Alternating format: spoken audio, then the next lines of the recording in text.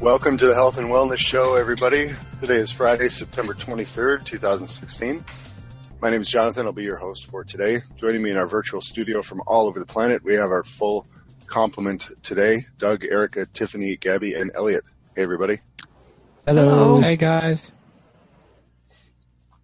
So, today we're going to be talking about the microbiome.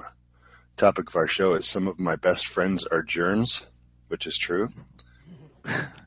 So the human body is teeming with billions, nay, trillions of microbes, with over 1,000 different species populating the gut alone. We are covered with bacteria, fungi, viruses, and parasites from the top of our heads to the bottom of our feet, inside and out. So how did we come to be populated with such a vast array of these little beasties, and what is their purpose?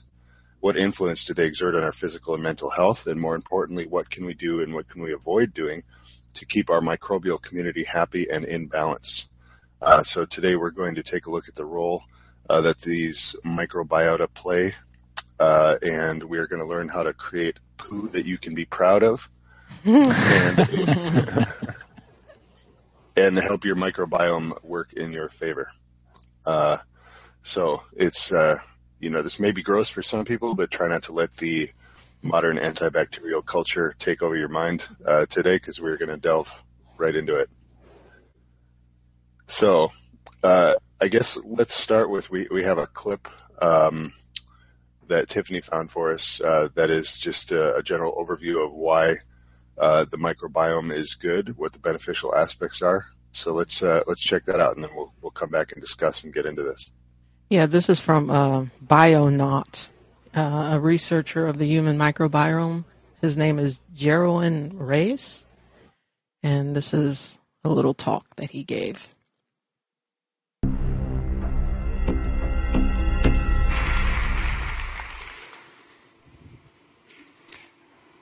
So you think you're human. There's 7 billion people on this planet. You know how many microbes there are? 5 nonillion. 5 nonillion. That's the number of stars in the universe multiplied by 5 million. That's a lot of bacteria. And they're everywhere. They're on this floor, they're in your kitchen sink, they're on your chair, they're on your coffee cup. And yes, they're on you. You harbor 100 trillion bacteria in and on your body right now. That's only 1,000 times the number of individuals on this planet. And if you look at it in terms of cells, you are outnumbered 10-1. You are not human. You are a walking bacterial colony.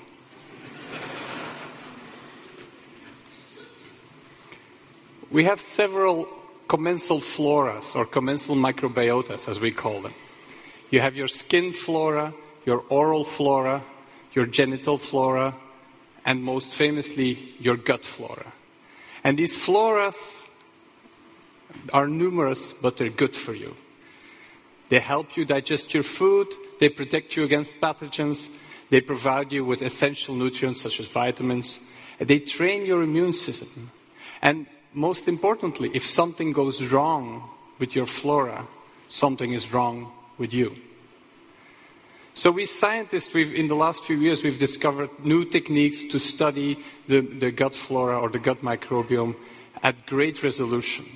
And so we start off from a sample from your flora. We extract all the microbes. We extract all the DNA from these microbes. We throw that into one of those sequencing devices, and we learn something about that ecosystem, because it's an ecosystem. We learn what microbes live there, and we learn what these microbes can do, what genes they have in their collective genome. And we've learned that our microbiome, so the collective genome, contains 100 times more genes than we have. We have a second genome active in and on our bodies. And we've learned that you can sort of classify the gut flora into 3 kinds, 3 corners of ecosystem space. And we've called them enterotypes. And so to give you a better feeling what these enterotypes are, I often make the what's the word? The comparison, thank you, with an ecosystem, right? With a forest. You have tropical forests, you have temperate forests, you have bamboo forests. They're all forests, but you have different species living together and functioning as a unit. You have constellations that work optimally, and that's what I think these constellations in your gut flora are like.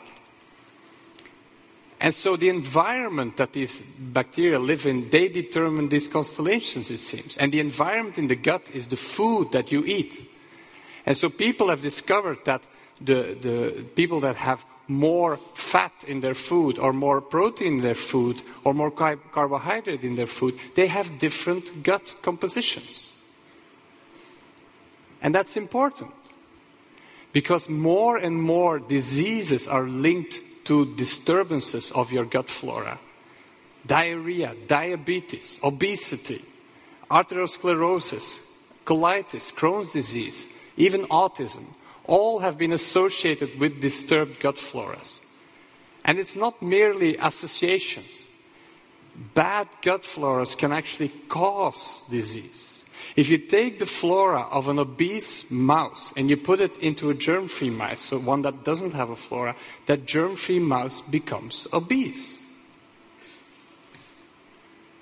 So we're thinking, right? So we can learn something from this flora about your personal health. We're moving towards diagnosing people on the contents of your gut. And so this is being done, for example, for diabetes or for colon cancer. But we can do this in everyday life. We can go towards a lifelong health monitoring of your gut flora from the obvious material. And when I mean lifelong, I mean lifelong.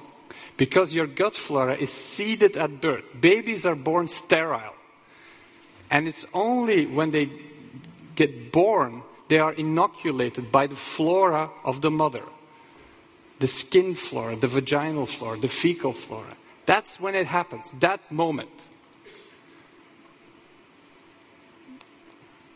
And so messing with the flora in early life can have serious consequences. And we're starting to understand more and more how serious these consequences can be. Babies that are born by C-section have different floras than babies that are born vaginally. Babies that have been breastfed have different floras than babies that have been formula fed.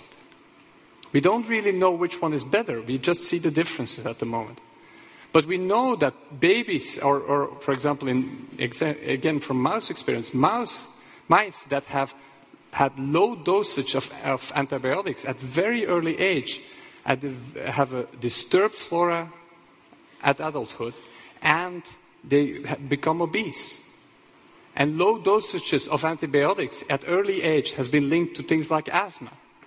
So we have to start thinking and be very careful about the usage of antibiotics. I'm not pleading against antibiotics, but we should be very careful. Also, in adults, this matters. If you get a normal dose of broad-spectrum antibiotics, some of you will recover after a few weeks. The gut flora will recover after a few weeks.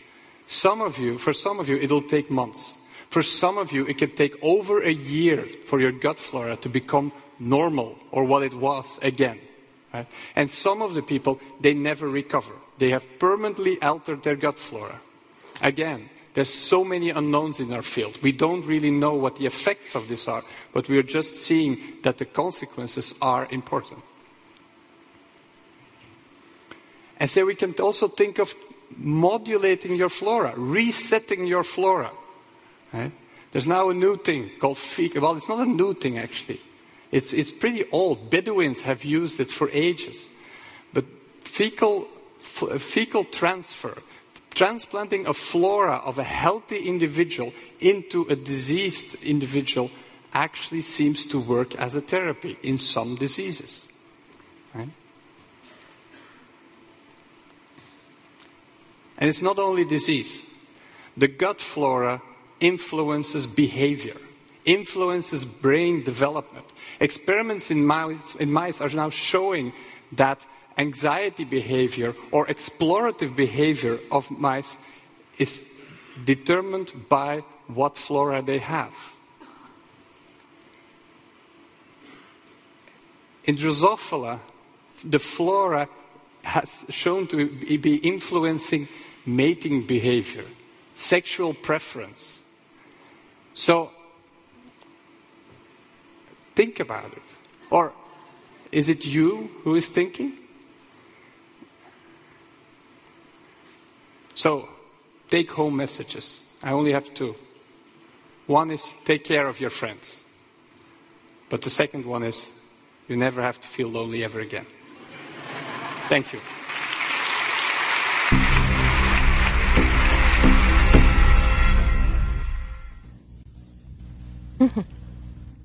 Very interesting. I didn't got the part where since when is fecal transplant being used? The Bedouin. I'm interested to know when.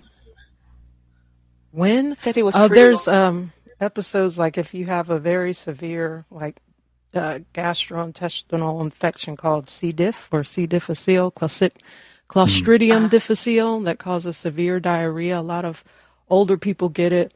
People get it in hospitals after they've been given very strong antibiotics, and it can be very, very difficult to treat. And they pull out the big guns like vancomycin to try to treat it, and sometimes it's not successful. So they might turn to a fecal transplant if they know about it.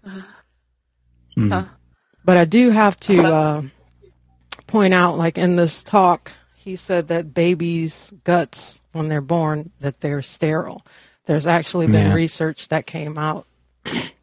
It says that they're not sterile. Like the unborn baby will start to develop its own microbiome during the later stage of pregnancy. The baby starts to swallow amniotic fluid, and it takes in the mother's microbiota from the placenta. So babies' guts aren't necessarily sterile when they're born. And I think that the vaccine industry will try to capitalize on that, but kind of justifying why they need to give vaccines when a baby is first born, because they're so vulnerable, but they're not as vulnerable as they make it seem.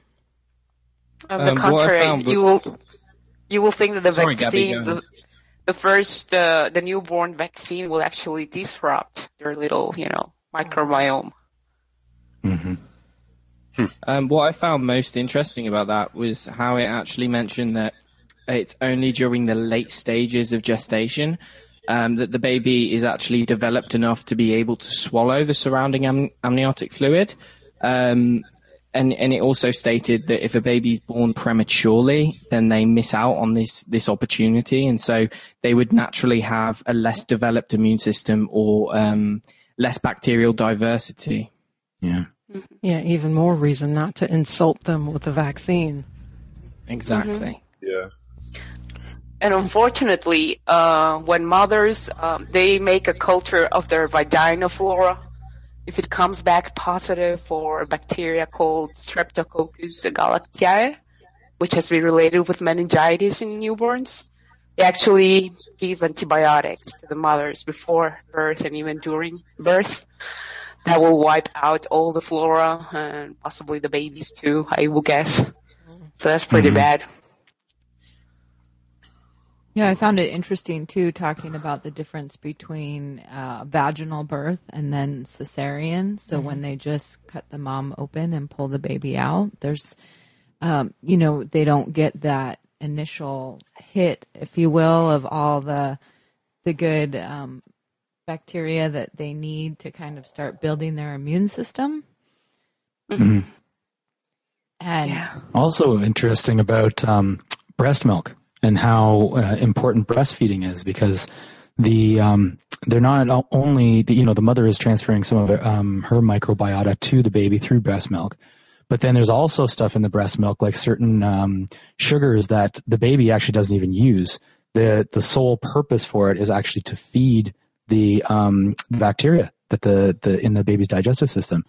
So, all these different companies and stuff that are making like infant formulas and stuff, it just shows how inferior those infant formulas actually are. Like, never mind the nutritional deficiencies that are inherent in it, but all these different components like the probiotics, those sugars I was talking about, those things are all missing as well. So it's almost like from the ground up, we have a completely backward view of childbirth. Mm-hmm. I admit that I don't know much, if anything at all, about childbirth. What this makes me wonder is the hyper sterile environment actually beneficial, for childbirth, or is there something to be said for like home births where it's not necessarily like a hospital environment in that regard? Well, first I would just take issue with you calling a hospital hyper-sterile. It's one of the germiest places ever. You're right. But the good thing about being born vaginally and, being breastfed is like all of the antibodies that the mother passes on to the baby is specifically tailored to the environment that the baby is going to be spending its first months of life in. Mm-hmm. And So- it's That's a good also point. the mom is passing down mitochondrial DNA. Mm-hmm. And, so it's like the building blocks of life. And I have a whole theory on the whole hospital birth versus home birth thing. But I think the sterile environment is this sense of wanting to control this relationship. Mm-hmm. This idea that, the mom only plays half the role when, science is showing that, most of your genetic information is maternal in origin, and it's setting up that relationship. One thing that was interesting we were talking about before the show is when a baby's born, it's covered in what's called vernix, and it's like almost like a Vaseline cheesy like coating all over the skin. And for many years, nurses would make a point to wash the baby as soon as it was born and get all that, it's like in their hair and stuff, and try and scrub that off. And now they're realizing that is the building block of positive bacteria. That's all the bacteria from the mother building in the skin, one of the largest organs of the body. Basically, the future of that child's immune system. So now, at least in home births, what a lot of midwives do is they rub it in almost like a lotion for the baby, and they don't wash the baby right after it's born. And a lot of times they're also not cutting the cord right away, too, because there's some important exchange going on there. I mean, imagine being in a sack for 10 months in water and you come out, and the whole experience can be very traumatic, and then just sterilizing the whole environment. Yeah. Yeah. And what's that you're saying about, or Gabby, you're saying about enemas, giving a mom enema before she gives birth? It's a tradition to do an enema. If you're going to give birth, you want to do it as clearly as possible. So as soon as you're ready to go into, for action, I have an enema before, so you won't poop there on the birth. Yes, and when I came here to the current town where I'm practicing medicine, the nurses made a point that no, it was not necessary to give an enema. It was actually better if there was poop all over. Okay. Oh, boy. It's not me.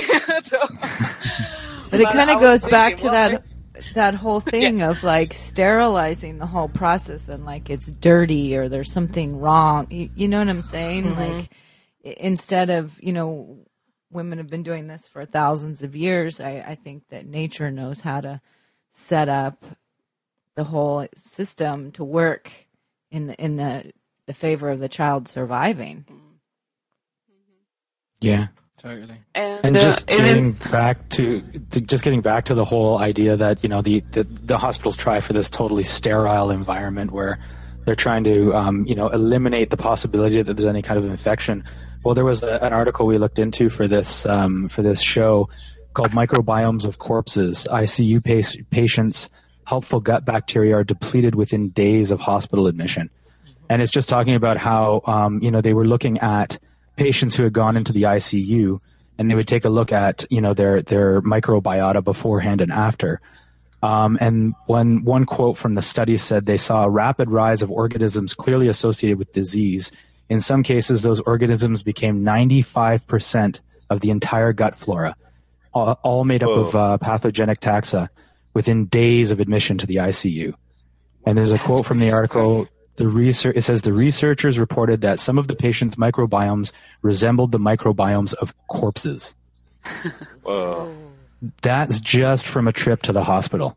Now, I mean, I guess probably what's going on is that they're undergoing antibiotic treatment, and that's wiping out all their beneficial flora, and then they're just picking up whatever's in the environment.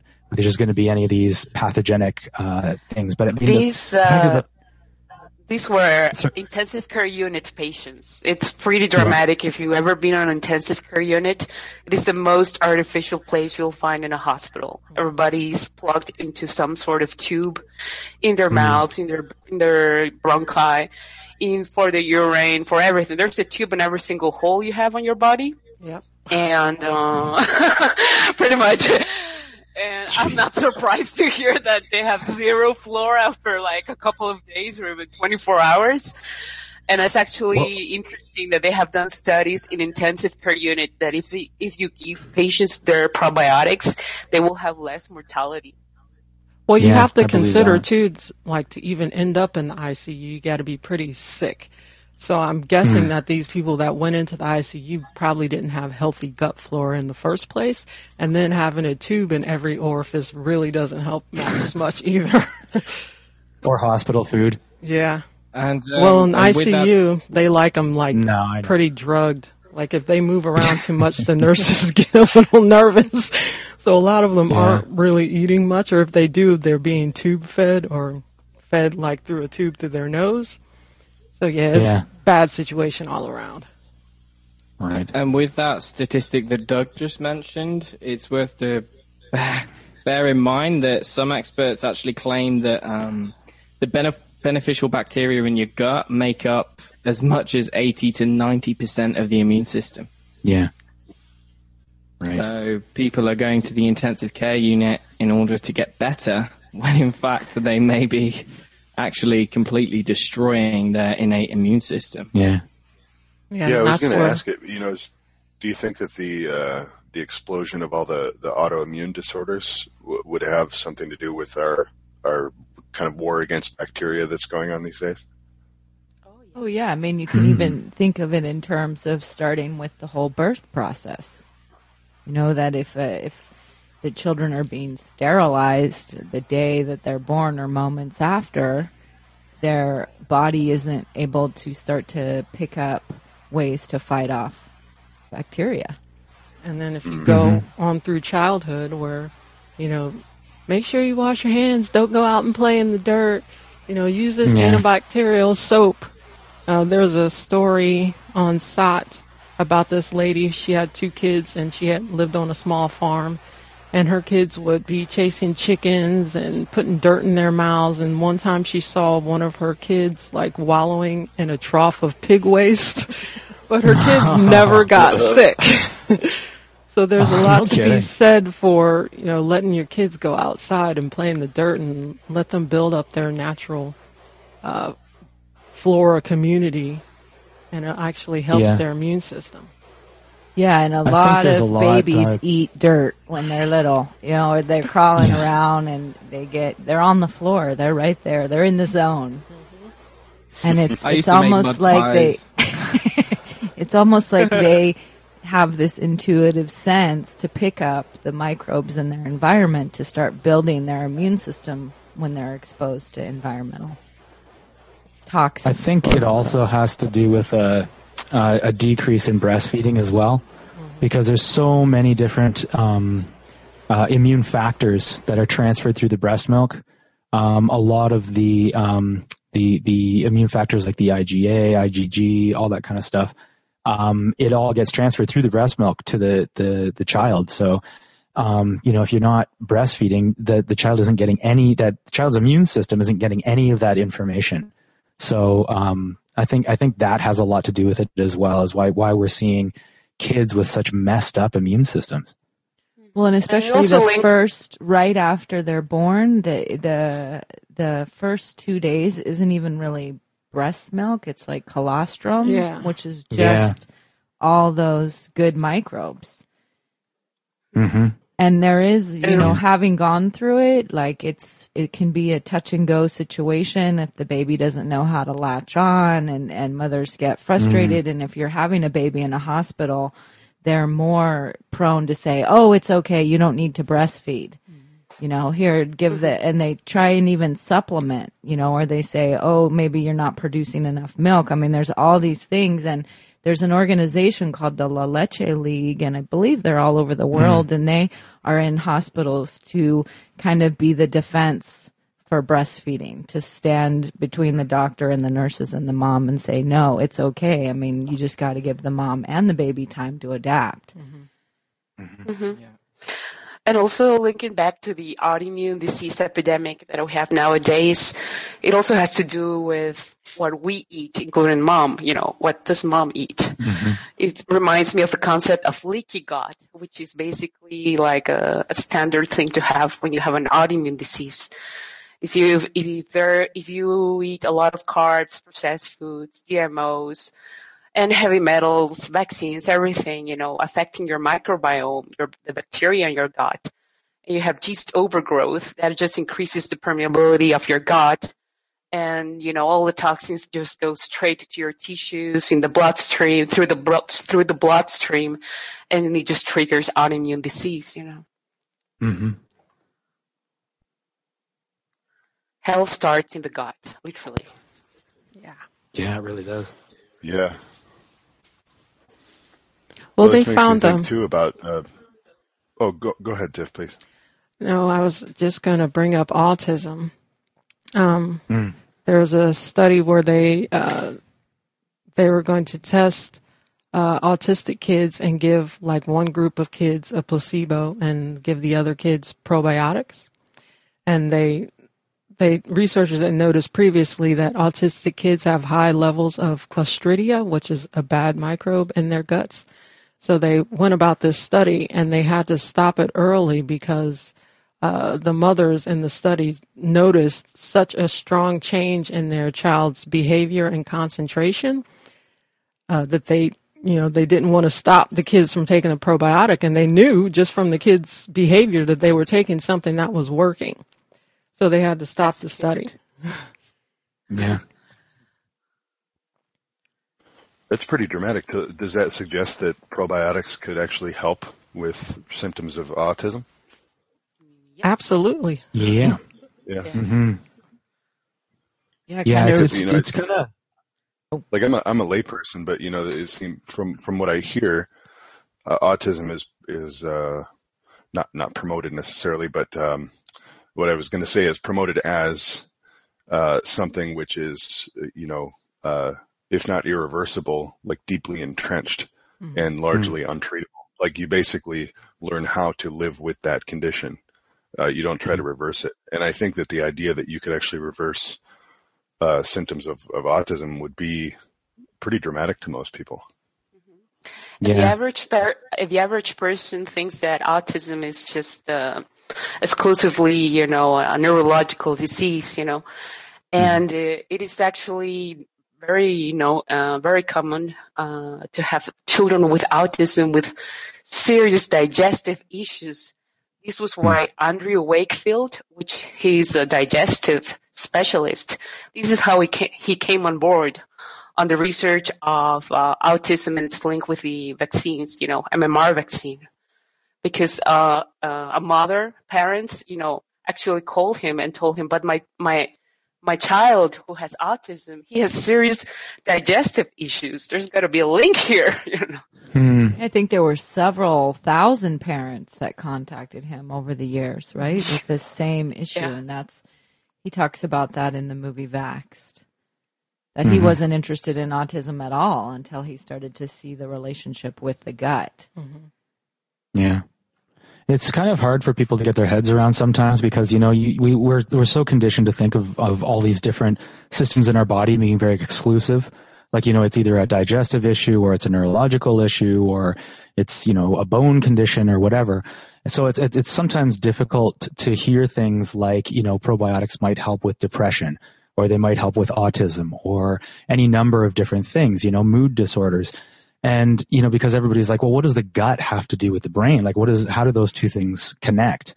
But, what more and more research is starting to find is that the microbiota in the digestive system is in constant communication with the neurological system through the vagus nerve. So it's actually, there's this vagus nerve that runs all the way down from your brain into all your viscera. And basically there's a communication constantly going on between all the different microbes in the gut and the brain. So, it is kind of difficult to get your head around at some point, but the new research is really showing there's a very strong connection there.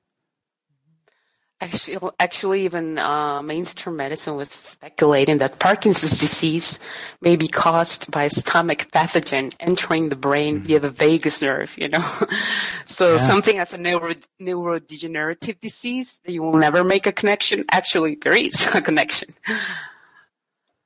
Yeah. And they know that the bacteria in your gut are actually responsible for creating a lot of neuropeptides. Different substrates that your body kind of uses to communicate things. So like things like serotonin or GABA, all these things that are used by the neurological system to communicate. The gut actually creates a lot of those, the bacteria. So, having a proper balance of bacteria in your gut is extremely important for things like mood. Yeah, I think it's something like 90% of the serotonin for your brain is created in the gut. Yeah, that's the thing. They have actually done research to measure like serotonin or GABA levels in the brain, and it has to do with supplementation of probiotics and what it does in your gut. And it is actually shown that, yes, you can create more GABA in your brain if you take a probiotic. And because it is basically through the vagus nerve, the signals reaches your brain. It is not completely clear how, why, but yes. It is pretty sad. I have to let you know that the research involved cutting the vagus nerve in some poor animals. Yeah. And that's how they knew that, the connection is through the vagus nerve. Because if the vagus nerve was not there, there will not be an increase in GABA and serotonin in the brain. Well, speaking of GABA and serotonin and the gut, when I worked in the hospital, constipation was a big, big issue. Like people be in the bed and it doesn't really lend to gut motility and peristalsis. But on psychiatric wards, there would be people that were just so anxious. It was mostly men, but they would just be impossible to deal with. They were just so anxious and they're like, there was so much stress around their pooping or not pooping. Like they would always be asking, I'm so constipated. You got to give me something. Oh, help me, please, please. It's just so much stress around pooping. And eventually, like when I gave them something to help them poop, you could just tell like they calmed down so much. So having a nice, good bowel movement really does lend towards your mental health. And then I'm sure, like we didn't give probiotics in the hospital, but if they have probiotics, that actually helps your gut motility. It helps the muscle contractions in your gut. So if more people in hospitals were given probiotics, especially on psych wards, that would be an interesting experiment to run. Yeah. Instead of using the poor animals. There was actually a study that in one of the articles called New Research, Probiotic Found in Breast Milk Benefits Nerve and Gut, Calms Digestive Disorders. And they were basically doing a study on a specific strain of beneficial bacteria called Lactobacillus reuteri. And that one they did find actually really did affect gut motility. So that would be one strain that would probably be very helpful for that. Yeah, it actually calms down the nerve endings. That's what the research said. So it is especially helpful in people with IBS or where there is increased motility in the gut. Mm-hmm. Mm-hmm. Yeah.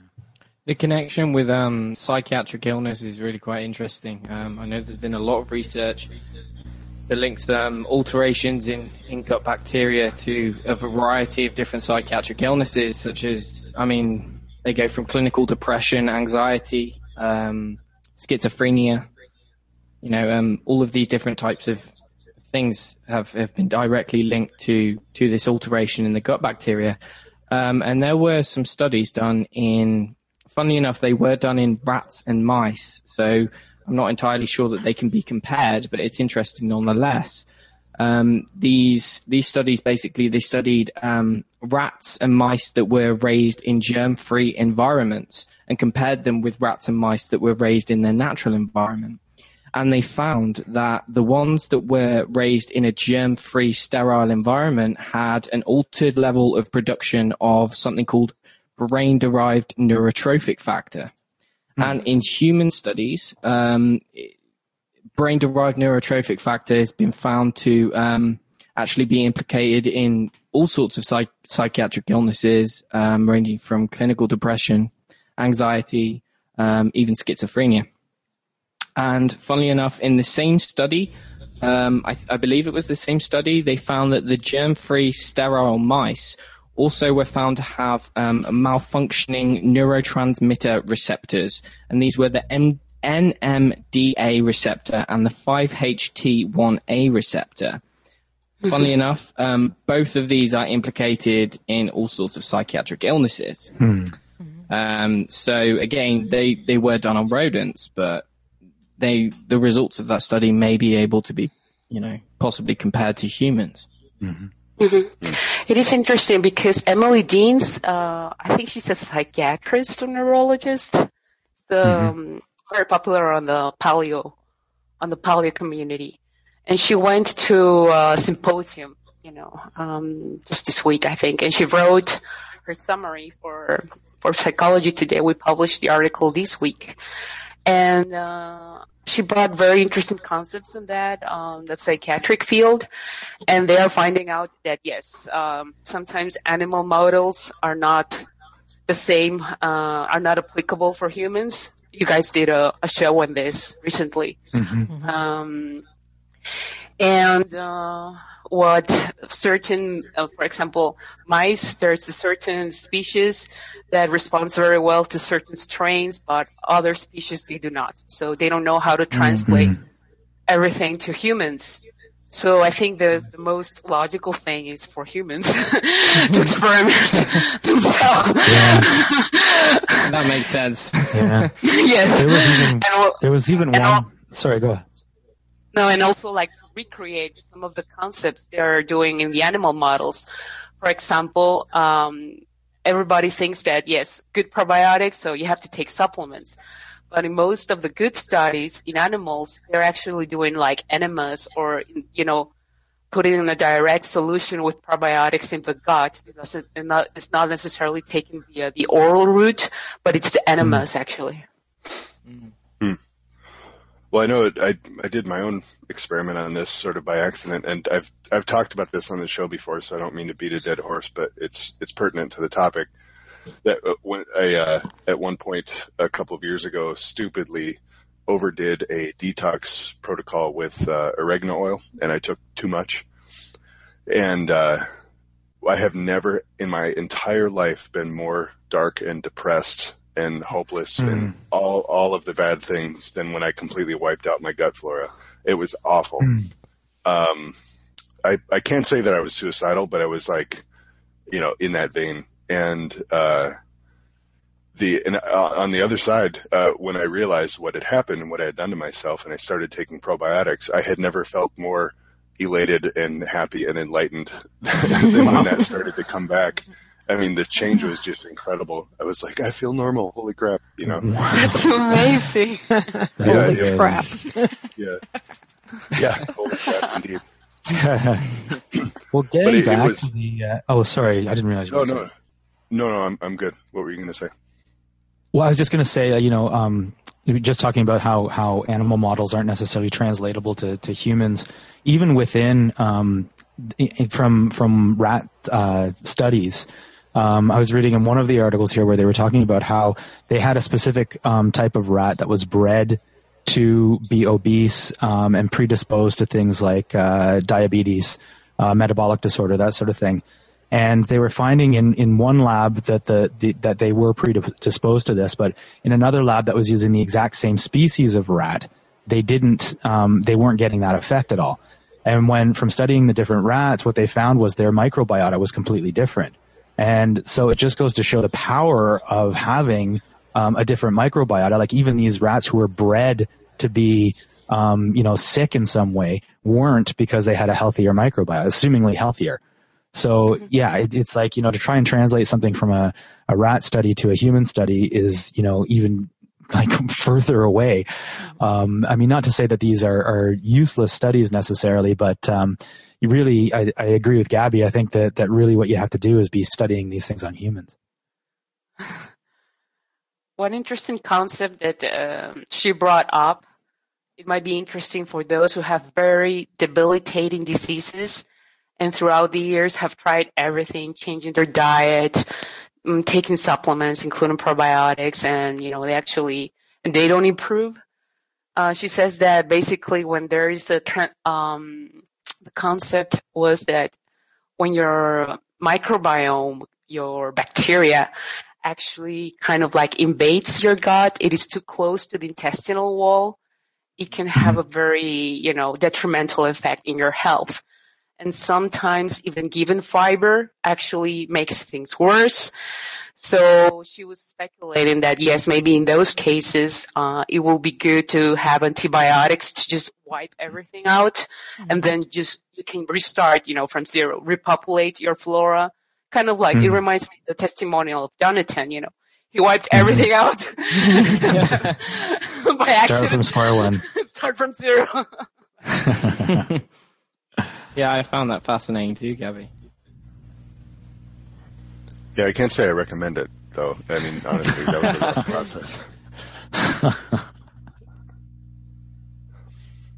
But that made me think of what Elliot was talking about with psychiatric illnesses. It makes sense. For me, that was a period of about a month. But, if you had that going on for years, you would think you were crazy. You would feel crazy. And you would be crazy. And you would be crazy, yeah. Yeah. Well, it's interesting, I think, that Emily Dean is talking about how maybe a more direct method of kind of seeding the colon or the digestive tract is to actually do the probiotic enemas or fecal transplants. Because I know that's something that's somewhat controversial. But I have to say, like reading things like testimonials and stuff on it, it sounds like it's a much more efficient way of kind of seeding the digestive tract with the proper bacteria. Taking probiotic pills is one thing. I hear of mixed results with that. People will say, oh yeah, that didn't really do anything for me. Whereas kind of going from the other direction, so to speak, it seems like it's a much more effective way of actually of doing that. She didn't specifically suggest probiotic enemas, but at least she put the concept out there that maybe sometimes in some cases antibiotics might be needed, and then you start from zero, like with a proper diet, taking probiotics. And she does report that, yes, sometimes animal models will not be good for us humans, so we'll have to keep experimenting. Yeah. So speaking of probiotics and the delivery method, there's been some debate, like if you were to take oral probiotics, there's been studies like the autism study, they were given probiotics orally, so, it has some effect. But the timing or when you should take a probiotic, like there's been some debate, like you should only take it on an empty stomach when your stomach acid is not at its highest peak, so it can survive the stomach acid and actually make it into your gut. And then other times you hear you should take it with food because, that's how you typically get, beneficial bacteria. It comes when you eat. So what do you guys think? Well, I did a training with a guy who is considered one of the kind of most knowledgeable probiotic type experts out there. Now, mind you, he was working for a company, so you always have to be weary of what people are saying and where they're coming from. But on this particular topic, I don't think he really would have any reason to have a special interest in it. And what he was saying is that he had found through all the research that he had done that taking it with food was the better way to go. And one of the reasons for that, he said, is that it actually helps the bacteria to survive the acid environment if they're in a solution that's kind of buffered with food. Mm-hmm. So it's almost like it protects the bacteria by being kind of in this mix with food. He did say there are certain conditions that you would want to do it on an empty stomach, particularly if you're trying to affect the bacterial environment of the stomach itself. But he said in most cases, what you're going to want to do is do it with food. Some manufacturers claim that, for example, Lactobacillus rhamnosus, it actually survives stomach acidity. Mm-hmm. Yeah. I also think it's important just in what you're eating to be, especially here in the United States, like food from your environment, because you've got the microbes, like from if you have your own garden, you've got the environmental microbes on your food. It's kind of like that idea, when people go to foreign countries and they drink the water and they get sick, but the people that live there can drink the water. It's like that interrelationship between the microbes in your environment and your internal environment. Does that make sense? Mm-hmm. Yeah. So trying, as cliche as that eat local kind of idea is, there's something definitely to that. One thing is honey. People, not that honey is super good because of the sugar factor, but for getting the different types of microbes in your environment, eating honey from bees that are in your area. Mm-hmm. And you have to consider that taking probiotics isn't the only way that you can get beneficial bacteria. There's fermented foods, sauerkraut, was that kimchi? I've never actually had that. And then people tout the benefits of yogurt. Not that I would recommend eating yogurt because of the casein and it's a dairy product. But people have had pretty good success with that. And also, just for an old wives' tale remedy, I've had good success with yogurt inserted vaginally, frozen. Like when my diet was pretty poor and I was eating a lot of sugar and gluten and all that, you are prone to vaginal yeast infections. So not eating the yogurt, but taking it vaginally can actually restore your vaginal flora, and you don't have to, take the big guns to, get rid of a yeast infection. Yeah. Well, it's an old German medicinal is to drink sauerkraut juice. Because then you're getting kind of a solution that has a lot of the local bacteria kind of in it. So by drinking it, I mean, they would recommend that for almost everything from like digestive upset to, colds and flus and all those sorts of things. They would say, take sauerkraut juice. It was like something prescribed by a doctor back in the day. And, sauerkraut, especially if you're fermenting it yourself, is going to have all your, like the bacteria that you're surrounded with all the time. So it's kind of like just like an inoculation. It fights the bad bugs like Helicobacter pylori. Well, and also all the processed foods that people eat, from my understanding, it creates almost like a spackle in the intestines, so everything gets coated so your body can't absorb all those essential nutrients. There's actually a paper from last year published in Nature magazine that showed how even modest amounts of emulsifying agents found practically in all processed foods, it damaged the microbiome and intestinal cells, causing colitis. This was in mice, but it's pretty sensible to avoid that. Yeah, for sure. All those industrial emulsifiers that they're using and all that processed food is just terrible.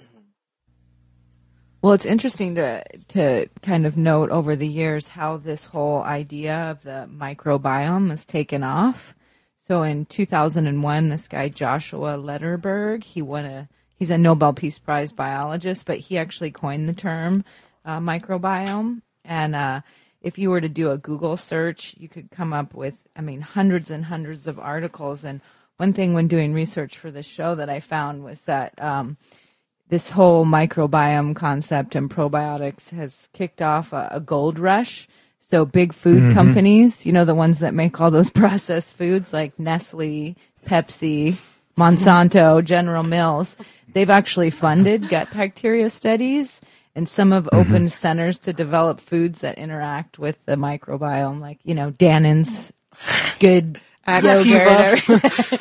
But according to the Transparency Market Research, the global probiotic market is expected to reach an astounding $45 billion by 2018. So also the pharma companies are reaping the benefits of the microbiome boom. So this organization called Genome partnered with Janssen. It's a pharmaceutical arm of Johnson & Johnson in 2003, and they began to study drugs for a variety of diseases, including ulcerative colitis. Ulcerative colitis. But basically, they received more than $10 million in 2013 from investors who want to kind of find this pill that would allow patients the benefits of a fecal transplant without the gross factor. So we have to be aware of the fact that, these big pharma companies are paying attention to this whole idea of the market for your gut. Yeah, and big after food they as ruin well. it. Well, the thing about the what you are seeing in a lot of these kind of foods that are coming out that are like enriched with probiotics, they're basically just taking really crap food and adding probiotics to it. So it's like, if you want to take probiotics, just take probiotics, eat some fermented foods, whatever. Like this whole idea that you can have like a candy bar that has probiotics in it and somehow it miraculously becomes better for you. It's pretty ridiculous. It's the whole thing, it's like the greenwashing thing, right? Like, they take something and they put the word natural on it and suddenly it's good for you. Meanwhile, it's the same old processed crap you've been eating all your life. So it's just buyer beware on these kinds of things. You really have to watch out for this sort of thing. They will charge more for the food. That's it. Exactly. And like Tiffany said, they destroy it at birth and throughout childhood, and all of a sudden they've got a magic bullet, and, they're going to come up with a big pharma pill that will clear what they caused in the first place, or allegedly clear. Now, this pill that they're talking about, wonder, is this a poop pill? Oh, I don't know. It didn't say. Well, can you imagine Big Pharma actually coming out with a pill that cured all these different diseases in a couple of doses? I seriously doubt you're going to see that. Oh, we don't need our vaccines anymore. Guess what, guys? We've got this pill that actually corrects all these different disease states that we've been trying to come up with. We've had like billions of dollars worth of profits in selling our medications and vaccines for. It's not going to happen. Like, they might be researching this kind of thing, but you are not going to see that. There's just no way. Yeah, the PR alone would be a nightmare, and not to mention that they would lose, all those profits. I agree. I don't think they're going to do that. No, they'll do the research and then they'll bury it. That would be my guess, anyway. Mm-hmm. Well, I think the most ineffective way to take probiotics, and which is also the most expensive way, is just to take it by oral route. I've never seen any effect by taking probiotics throughout my life that I could say, wow, that was good. Could be an exception. That's true. But when I did probiotics enemas, I really felt the difference. I really felt good.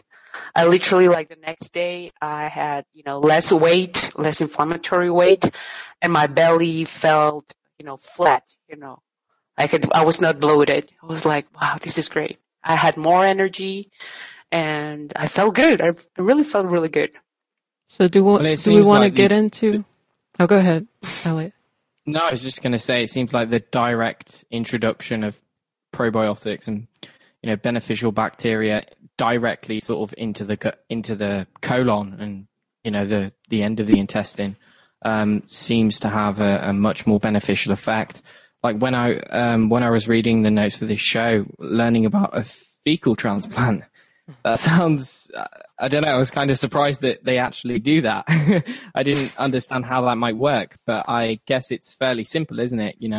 In the feces, there are a number of beneficial bacteria that you poo out every single day. And for someone who's seriously depleted, or they've got a significant overgrowth of really non-beneficial bacteria, then the introduction of the good stuff, it seems to have some amazing effects. Like Doug, what were you saying earlier about the mother and the daughter? Yeah, there was a case where a mother had a severe case of diarrhea, and I guess they must have had an open-minded doctor or something, and she actually took a fecal transplant from her daughter. And oddly, the daughter was actually obese, whereas the mother wasn't. And within a few months, the mother had become obese. So that was, yeah. So it's only one case, obviously. So there might have been confounding factors, but it's pretty unbelievable. The idea that within a couple of months, by changing your microbiome, you could have that strong a physical reaction. Yeah. Yeah. There's been a number of cases where, altered gut bacteria is, closely associated with obesity. I'm not sure if any of the studies or the researchers particularly state exactly what mechanism it is behind how an altered gut bacteria does cause obesity. And in the case that Doug just mentioned, that seemed like it was pretty rapid. Mm-hmm. A few months later and suddenly she's obese. That's more than chance, or it seems so to me anyway. And I'm sure it's probably multifaceted, but I know of one mechanism that could probably contribute to that, and that is the gut bacteria's effect on leptin. So leptin is a hormone that the body basically uses to distribute energy, and it distributes where you store your fat contents. And it turns out that certain bacteria in the bacterial membrane, they contain something called lipopolysaccharides. So this is a bacterial toxin. Now, in the gut, when you've got this proliferation of this particular bacteria that houses these lipopolysaccharides.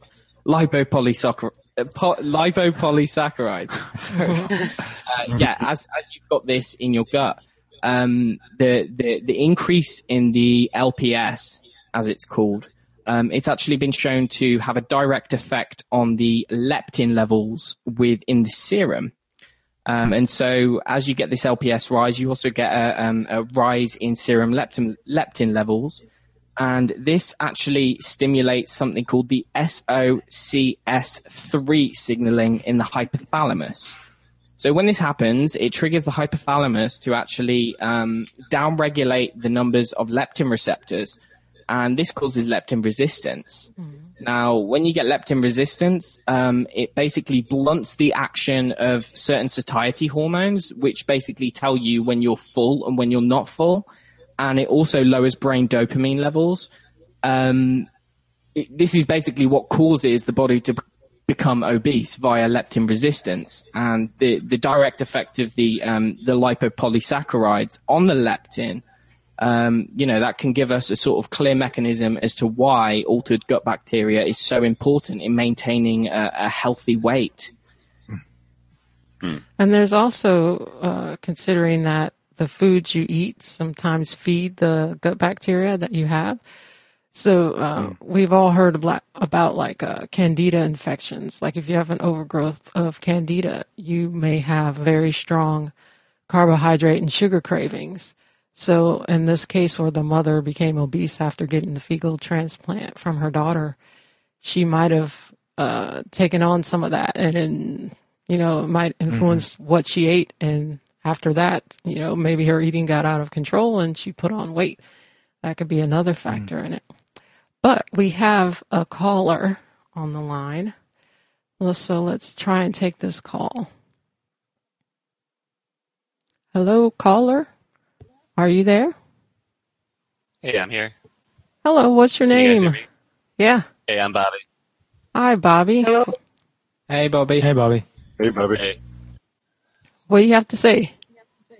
Well, I was trying to get into it earlier in the chat room about a case my friend's going through right now. It's kind of relevant, but maybe not completely. But it does have to do with the GI tract and some issues he's having. Okay. Sure, go into it, yeah. So I guess we noticed it about 2 years ago. She started to stop having as much energy, and she was noticing some severe discomfort in her stomach, kind of like that gut-wrenching need to have to go. And it just kind of kept getting worse and worse, and it's pretty much something she would like live with daily. And then, so she got checked out at the doctor, found out that she was pretty well backed up, and I think ended up getting a pap smear and stuff around that time too. And she's in about her mid-50s, so they were down there checking stuff out, got some feedback, but because she was still pretty well toned for her age down there, they decided to do a deeper scrape to double check, and that's when they found the cervical cancer. And when the biopsies and everything came back, it was pretty much full blown. So she ended up getting scheduled for a radical hysterectomy to get everything removed. And after that, the testing was good. There's no cancer cells, but she said she was fine for like the first few days after she got out of surgery, and her doctor pretty much said it was probably because she wasn't eating, and when she started resuming eating is when everything just started getting more compacted and backed up. So they got her on, she did the initial, well, she did a cleanse before, just in preparation of the biopsy and the surgery, and she seemed to be a little bit better for that week. And then she got prescribed to do like a mag citrate drink along with the Gatorade Miralax mix to kind of flush again and start softening stool and get things going. And at present, she's pretty much just did that again the last weekend, and is supposed to be doing like 2 capsules of Miralax a day for 6 months to try and soften everything and keep things flowing, because she's probably so backed up and distended in there. So that's kind of the point we're at right now, but I'm assuming there's probably a bit more going on than that. I mean, there might have... Oh, go ahead. Sorry. No, I was going to say that, yes, probably the gut flora, but the surgery itself, it's more than a radical hysterectomy. They remove other things. I think it's very radical, the surgery. So just from that, she can have a... Because she said, it was like the ovaries, the uterus, cervix, part of the vagina. I think she even said they got rid of some lymph nodes down there as well. Well, another thing about surgery is the pain medications, anesthesia, and the pain medication she was probably given afterwards. They're notorious for causing like gut problems and severe constipation.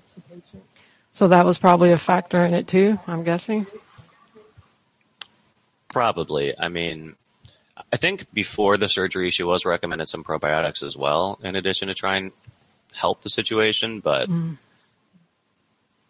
I mean, it just pretty much started getting progressively worse. And when they did go in for the biopsy and finally found the cervical thing, I mean, they were saying, this thing takes about 10 years to become full blown like this. So she's like wondering, how come it wasn't caught like every 3 or so years when she was going in for this? And part of it probably could have been they just couldn't see it, and the doc's gut instinct said, I'm going to go deeper and grab another sample further in, because you look fine from this position, but because they actually went in and did that deeper scrape is when they actually found that she had the cancer. Since she's already having Microlax. Is it Microlax? Miralax. Miralax, twice a day. I would, if I was her, I would definitely try enemas to keep my bowels moving. Yeah, I was thinking about that after you guys were talking about that. Yeah. It doesn't even necessarily has to be like a daily probiotic enema. We actually experimenting with these right now, and I think that once in a while it's good enough. but coffee enemas could, be more done more regularly to keep just the bowels clean, and the liver. How's your diet, Bobby? Mine or hers? No, hers. Yeah, hers. Well, I think she's found some kind of diabetic diet that she's trying to stick with because I think it runs in her family along with cancers. So I don't know if she's been officially diagnosed as diabetic yet, but she's working along a dietary recommendations that she's found on that. I mean, I've mentioned some of the things I've learned with her because she loves, whenever I go to staple foods that she loves eating is like beans and cottage cheese. And I'm like that. Beans are the worst thing you could be eating if you're having some gut issues. More dairy. That just feeds cancer, And diabetic diets just on their face are really bad. They still the good thing is encourage. she doesn't eat much in the way of bread, a little bit of pasta occasionally. So, I've tried to pass on some of the information I've learned from the show and from the site with ketogenic type stuff and how it could be potentially helpful for her.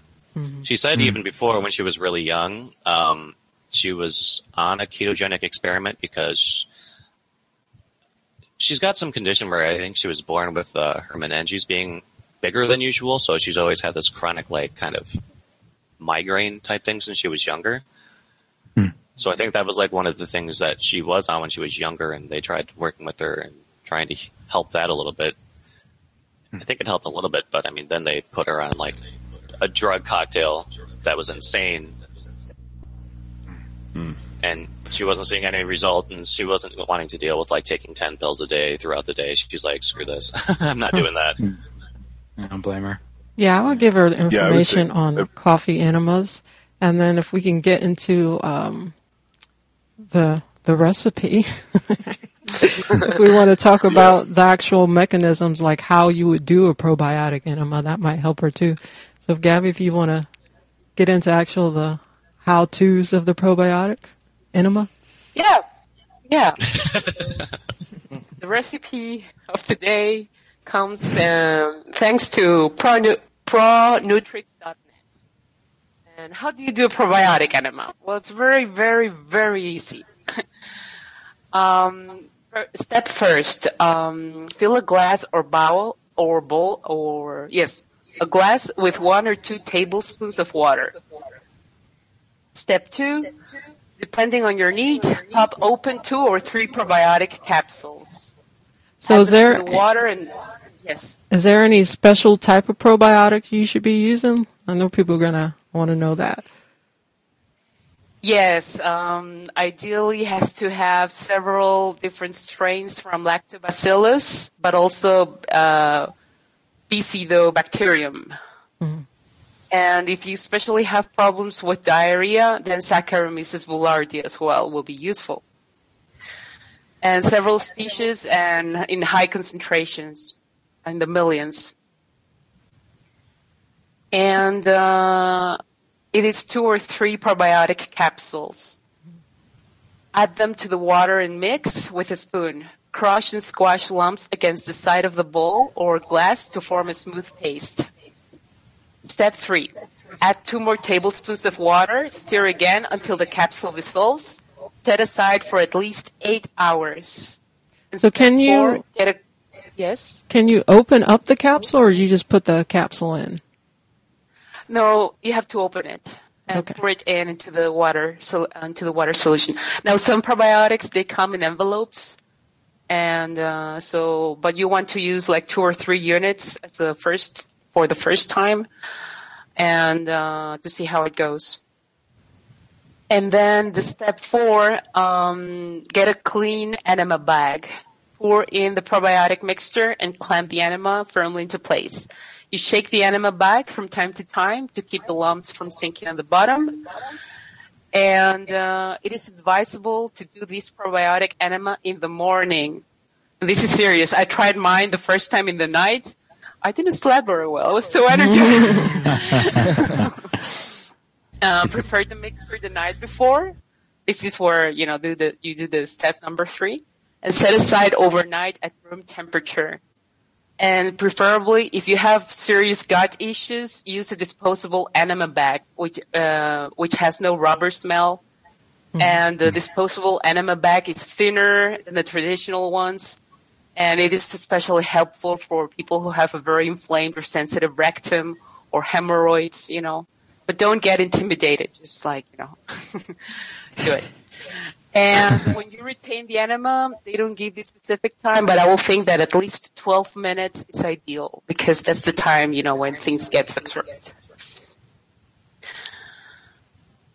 Well, that's it. So this is the recipe. Does this say anything about the temperature of the water? I'm guessing. Yes, it has to be room temperature or never too hot or not even cold unless you are cold adapted. Ideally room temperature or a little bit warm. Just not, this is going to your rectum so you cannot burn with it or or jump because it's too cold, So yeah, ideally room temperature. I'm guessing that the letting it sit overnight is to kind of activate the probiotics, because they're in stasis when they're in the pills, right? You usually keep them in the refrigerator. Yeah, he says that just leave it at room temperature. And I think it's just to give time for everything to dissolve properly in the water. I did mine differently. I used, instead of 2 or 3 capsules, I used 4 envelopes. Mine came in envelopes. I warmed the water a little bit, and I used, instead of 4 tablespoons, I used actually 400 cc of water because I wanted the solution to go higher up in my gut and not just the rectum. And I retained that for a lot of time, like 40 minutes. I was reading a book and everything. I was like, okay, well. And it was great. That's the effect that I had the next day. My belly was flat. I was not bloated. I was energized. I was, happy. It was like, this is great. Should have tried this before. And, so you should take it ideally in the morning after, like if you are a morning pooer, after you have your morning poo. Yeah, you have to go to the toilet first to clean up everything, Mm-hmm. And and I noticed the energizing effect immediately. I was able to sleep, but I was like, waking up like every 2 hours, kind of like following a melatonin cycle or some sort.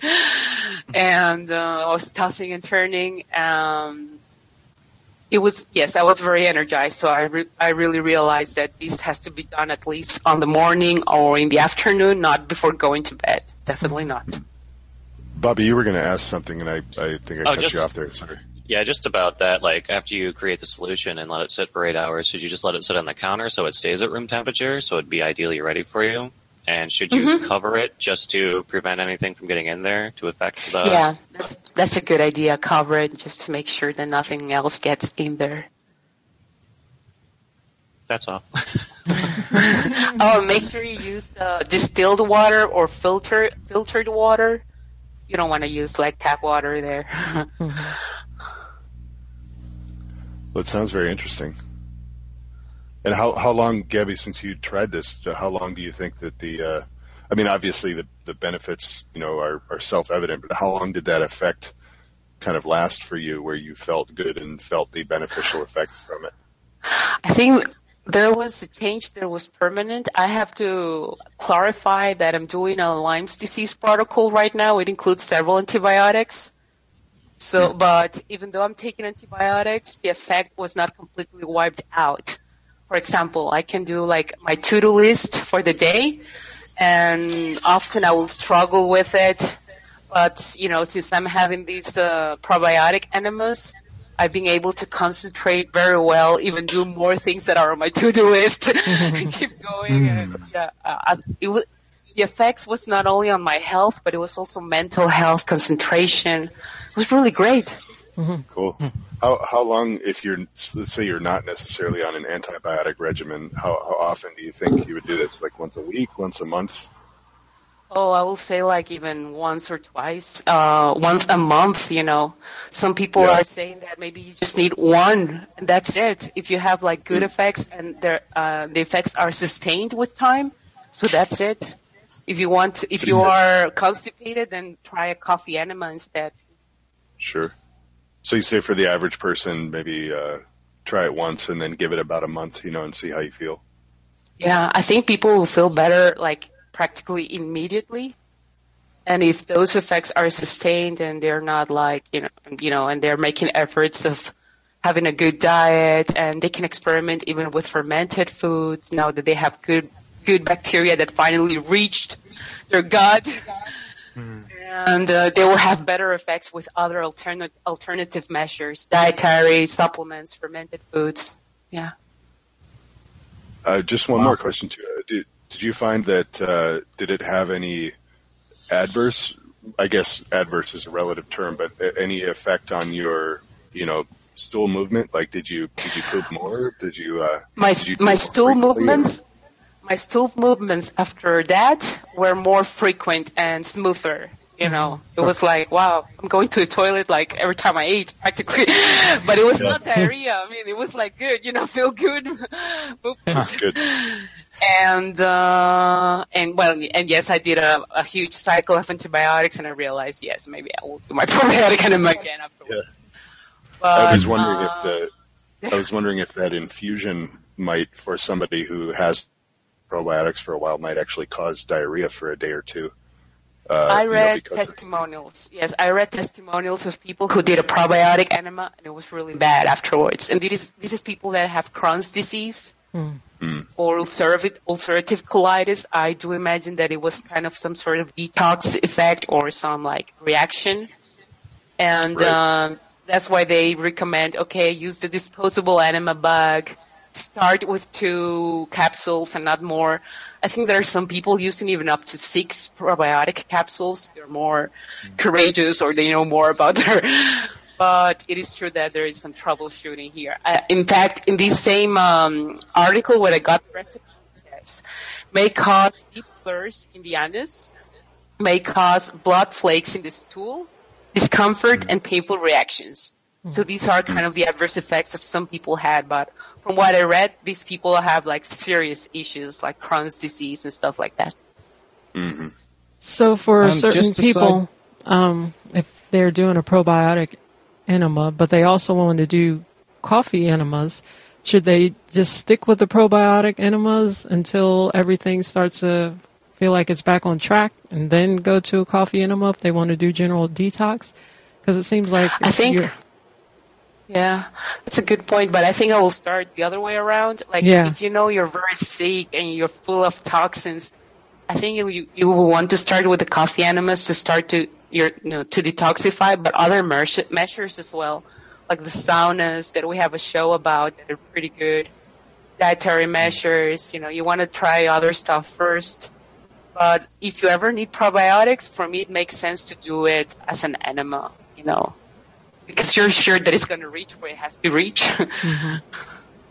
And in the event that someone was severely constipated and they undertook the probiotic and coffee enemas and that didn't seem to work, would you recommend, alongside magnesium, would you recommend maybe high-dose vitamin C just to sort of flush everything out? I think it will be pretty rare because even, when you see the natural progression of things, even in mainstream medicine or anything, it's like the last measure, the emergency measure is usually the enema. Like people take solutions like Microlax or something else, or they try even fiber, which ends up being worse. But they try pretty much everything. And when nothing has ever worked, then comes the enema. Even people that come into the emergency room, that they have to be desobstructed manually, so to speak, like grandpas that are, bedridden for long periods of time, like their poop actually blocks the exit. It becomes like a stone solidified. And what they're given first is an enema, or sometimes, they have to be disimpacted manually. That's always fun. I've done it. Well, Yeah, people me are very too. relieved after that, so. So did you get all that, think, Bobby? Yeah, I mean, I was partially wondering just would it probably be better to do the enema first before, because I'm sure she needs to take some probiotics to increase her gut flora again, especially after that major surgery and it probably wiping everything out. Mm-hmm. So would it be best to start with the enema and then work with integration through oral, or vice versa? I think she's very constipated. I think she will find a lot of relief with the enema. She could even try the coffee enema first to clean herself a little bit. And they recommend to you will see the recipe for the coffee enema in the article. We put it in the chat. Erica put it in the chat. And the recipe, the standard recipe, calls for like 4 tablespoons of coffee. I think she should start with 1, because the very first one can be very, very uncomfortable. Yeah, because there's a lot of toxins released from the liver, and in general, like coffee enemas really do work for detox. And the first one can really the detox reaction can cause you a lot of cramps. So maybe just start with 1 tablespoon, at least. Was that the link to the article you guys carried not too long ago on SOT? For the coffee enema? So. Yeah, it's the same one. That. Yeah, it was higher up in the chat. Yeah, because she doesn't really drink coffee, but I heard it doesn't quite affect you quite the same with the enema as opposed to ingestion, so... Yeah, it's totally different. The coffee enema goes through a different blood circulation, the liver gut circulation, which is called enterohepatic circulation, and it's just different. I know people who drink coffee and they will have palpitations, they will have cardiac arrhythmias, but if they do a coffee enema, nothing will happen. Yeah. I think important to note too with the coffee enema to get very good coffee. Make sure that it's organic, make sure that it's as fresh as you can find, because a lot of coffee is actually contaminated with aflatoxins because it sits for so long. So it's very good to find, recently made organic coffee. That you grind yourself. Spend a little more. You don't want to get Folgers crystals. Yeah. I think that's something about the level of the roast has an effect on it too. From what I remember. Yeah, so just the best organic coffee you can find. Mm-hmm. This is standard treatment for cancer therapy. This is something that Gerson Institute, popularized coffee enemas for cancer therapy. Mm. Well, okay, anything else you want to add, Bobby? No, just not really. Just kind of wanted to touch on that case, I guess, and see what I could work with. Okay, well, good luck to your friend. Yeah, we hope that she went through a lot. I would say definitely share the. I would definitely share the information with her about the enemas and the probiotic enemas. And also, obviously you don't want to be like pushy, but I would reshare the information with her about the ketogenic diet. Especially considering that she had advanced cancer and that she just had this recent surgery. Maybe not hammer right into it, but do a careful transition into a full keto diet. I'm not a doctor, so I want to disclaimer that, but I can't imagine that it would not help. Yeah, we'll all have this urge to help. And your friend, she had basically the most radical surgery available. She had that, so she can do with all the help she can get. Okay. Yeah, that's all, I guess. All right, thanks for calling in, Bobby. All right, thanks. Thanks, Bobby. Thanks, Bobby. Okay. Bye, Bobby. Bye. Okay. All right. Well, there's some good information there. Yeah. I have some great Dophilus in the fridge. Maybe I'm going to try this probiotic enema. Yeah. Let us know next time how it went. Yeah.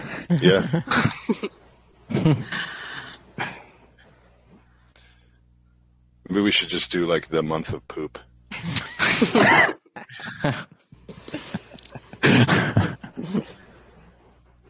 Well, it'll be poop that you can be proud of. Yeah, exactly. Just don't take pictures. Oh, sorry. Well, I think that we've covered the topic fairly well for today. Do you guys want to go to the pet health segment? Sure. That would be very interesting. This is probiotics and your pets.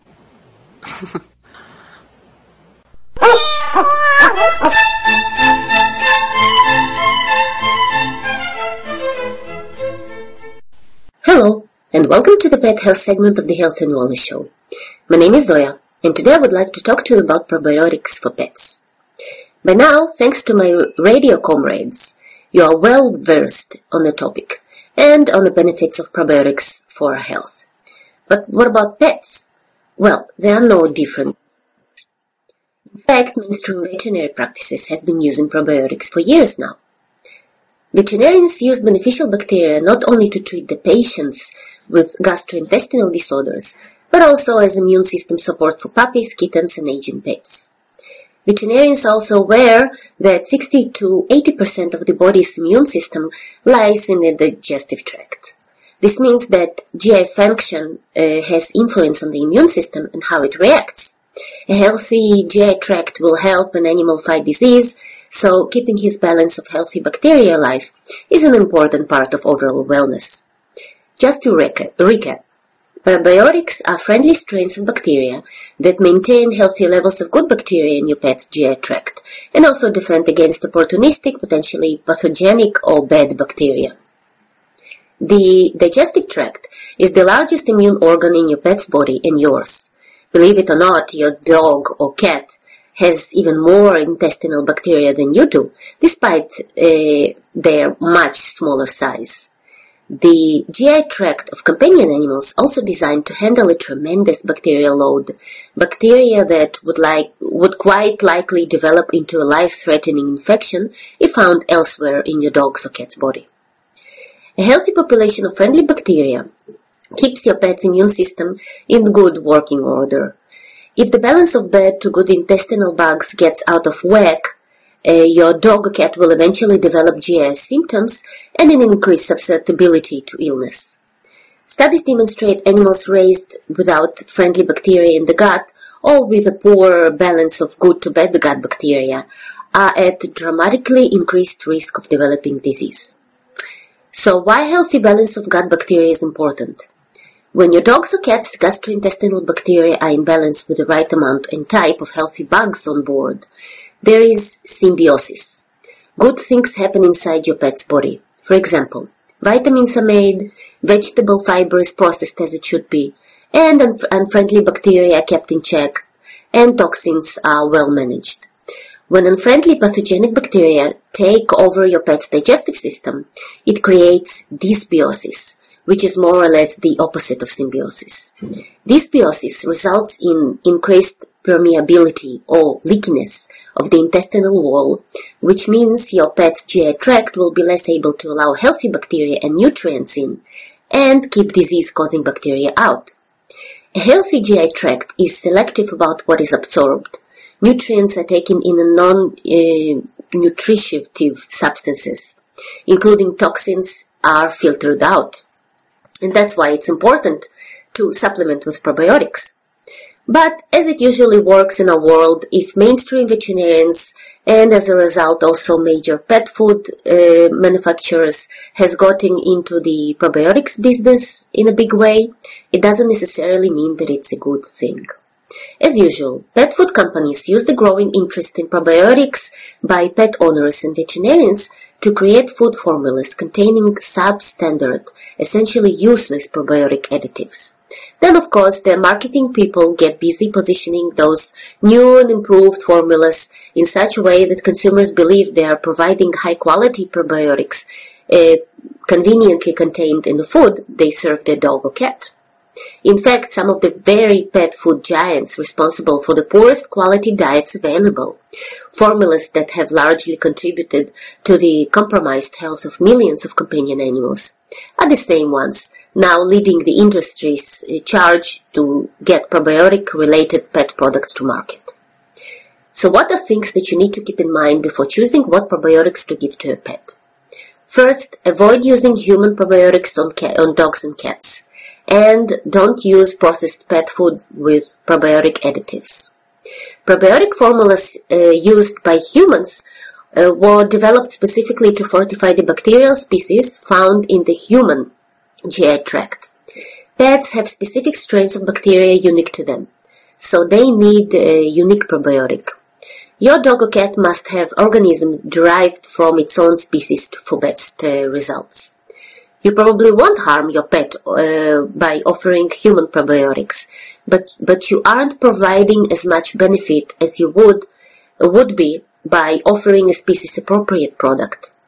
The bacteria in the probiotic must be alive and able to reproduce in order for it to be beneficial.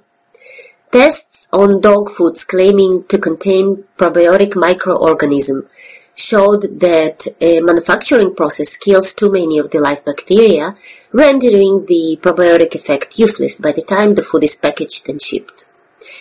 A pet probiotic should have the following qualities. It must not cause disease, despite the fact that it contains bacteria. It must survive the acidic environment of your pet's stomach. It must contain enough live organisms to colonize the intestines. It must contain the correct strain of bacteria, beneficial for pets, not people. It should remain stable under normal storage conditions, and it should be easy to give to your dog or cat. If all those conditions are maintained, your pet will benefit greatly from such a supplementation. Well, this is it for today. Wish you a great weekend, and goodbye.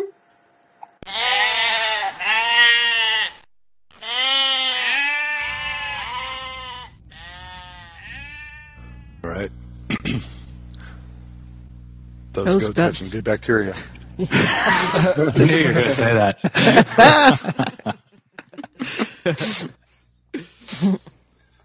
Well, I feel like that was a good show today, and so I guess we should wrap it up. We're at a good time here, so thank you for participating in the chat and for listening, and thanks, Bobby, for calling in. We really hope that your friend is able to feel better, and are sorry that she's going through such a drastic experience.